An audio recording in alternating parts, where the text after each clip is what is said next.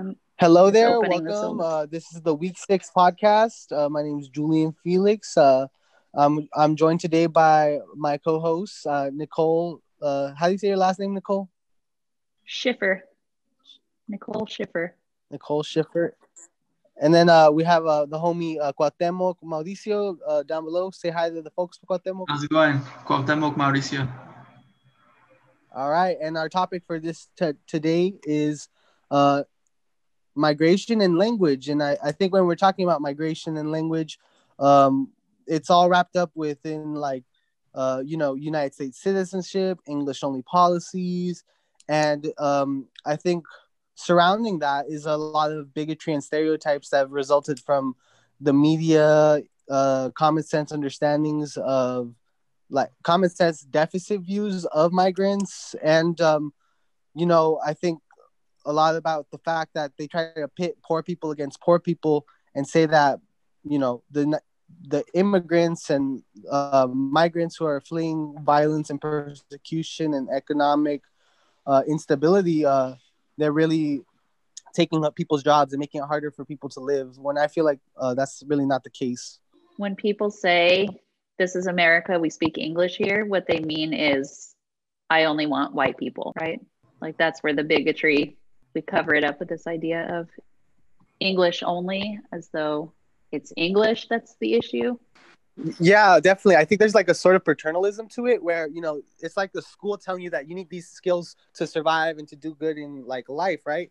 And to a certain degree, you do need to understand English to get around and to, navigate. But I think the way in which they do it is violent because it diminishes and demoralizes and denigrates the knowledges, the skills, and the culture of the student who may not be coming from a English speaking household, and how does that influence a student's own interpretation of their place in the world and the decisions of their parents and their community. Yeah, English is a global language that's used all over the world for all kinds of business, and it is a useful skill to speak English, but English only is so short-sighted because the world is not English only. Have y'all heard of the Save Our State initiative? I have not. No, what is that? It's basically why there was a whole campaign that was saying that our students are failing because we're taking time out of their English acquisition time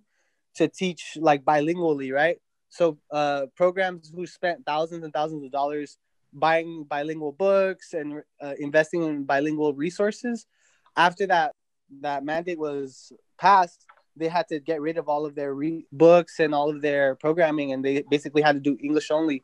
So what that Save Our State says is it says that you can be in a like basic bilingual class for 1 year only, but after that it's basically like a sink or swim model where you have to only speak English, and Spanish is basically not tolerated, or other languages. Excuse me, it's not only Spanish speaking students who are dealing with language.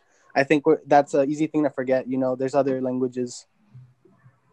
That was Prop 227 in the 90s, I think, that cut back. Yeah, I think it was 98. Yeah, I feel like we need some like outline or talking points. I feel like. Yeah. I guess then in 2016, there was Prop 58, repealed bilingual education restrictions, so that now it's up to school districts, school systems to decide what's appropriate for the students in their district. So that's progress, I guess. And that's what made room for all these DLI programs, dual language immersion programs, because those were technically illegal under 227, English only.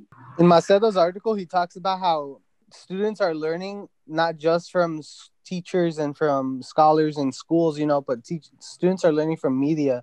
And I think when I'm thinking about, the era of Prop 227 and what followed it, it was a lot of anti-immigrant rhetoric, and where like tons and tons of people flooded Los Angeles to support immigrants and migrant rights. But like the way I think about it is like what actually got accomplished from those marches. My family's still struggling with like citizenship status, and I know that a lot of them have looked at lawyers and have looked at and talked to people who know about the laws. And right now, the law is that they would have to go back to their home country for 10 years and then reapply because they've already messed up at some point in the process. So I think they're really hoping that with this election of Joe Biden that he does something, but I'm very doubtful of that. And I think it's, you know, the U.S. apparatus is a very dangerous thing to try to, you know, have faith in right now.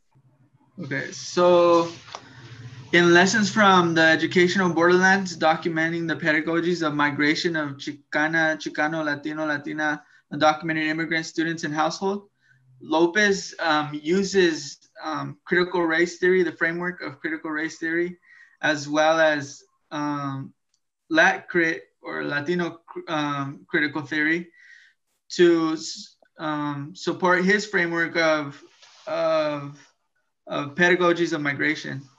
So his pedagogies of migration centers teaching and learning that takes place in Chicano, Latino, undocumented immigrant households and communities. So his aim for this pedagogy of migrations is to move away from viewing it moves away from blaming individuals by their culture, race, and immigration status. So instead of viewing those communities as having a deficit, it's viewing them in a framework that says it's the things they learn in their household are actually assets. Beautiful. That's such an important point. Yeah. So as teachers, we have to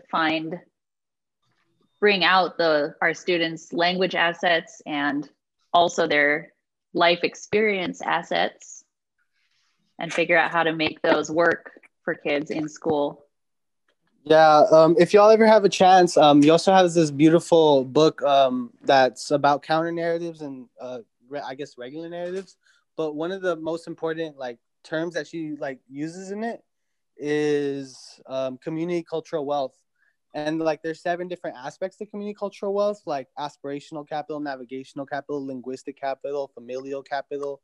And I think when you're talking about those life skills, those are ways in which we can frame them so that we can use them in scholarly work and to justify them, because we are in these institutions and spaces, we basically have to justify and find ways to, explain to I guess academia and the institution that these kids are full of potential and full of community cultural wealth and capital, right? And wealth, capital.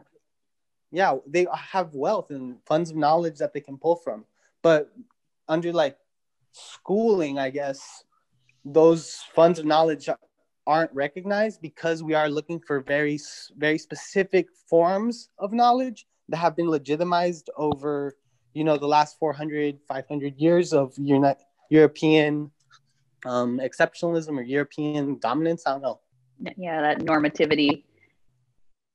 And we're looking for things in our students that we can measure with the tools that already exist, the standardized tests, the essay formats, the things that we already know how to use. We're trying to fit everybody into that box to save us the trouble of redesigning the curriculum, right? To meet the needs of, and to meet the, not even the needs, but to bring out the capital of our students.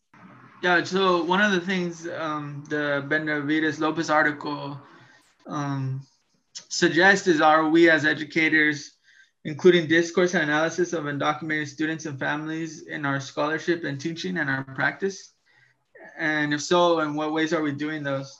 So he's kind of pushing this theoretical framework of pedagogies of migration to include undocumented students in their learning, and ultimately to sustain them and to see their success in academic spaces.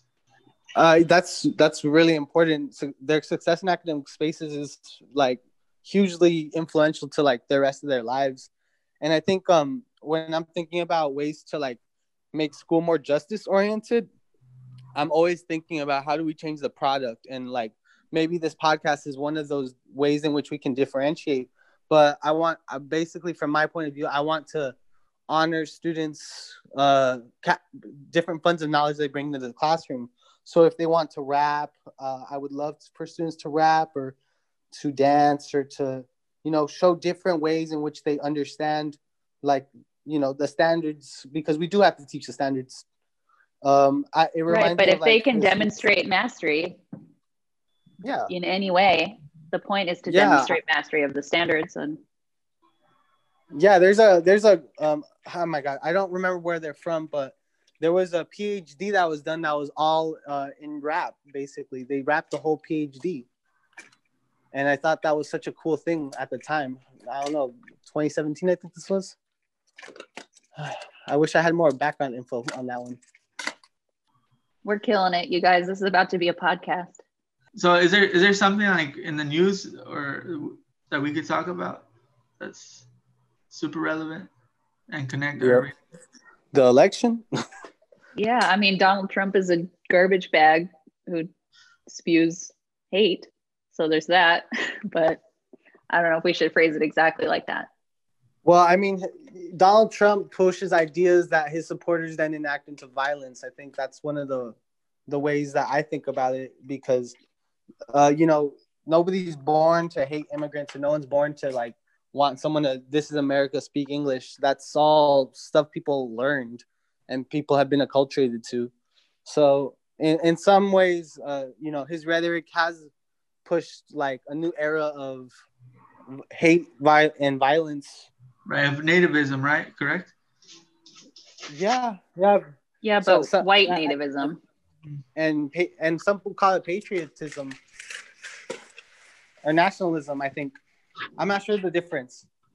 I think of patriotism as like being proud of where you live, and nationalism is being only proud of only where you live and thinking it's better than anywhere else. So patriotism doesn't have like that negative. Yeah, patriotism doesn't have the negative connotation then, right? I feel like white nationalists maybe have tried to claim the term patriotism, but I don't think that it has the same, like Nazis were nationalists, but.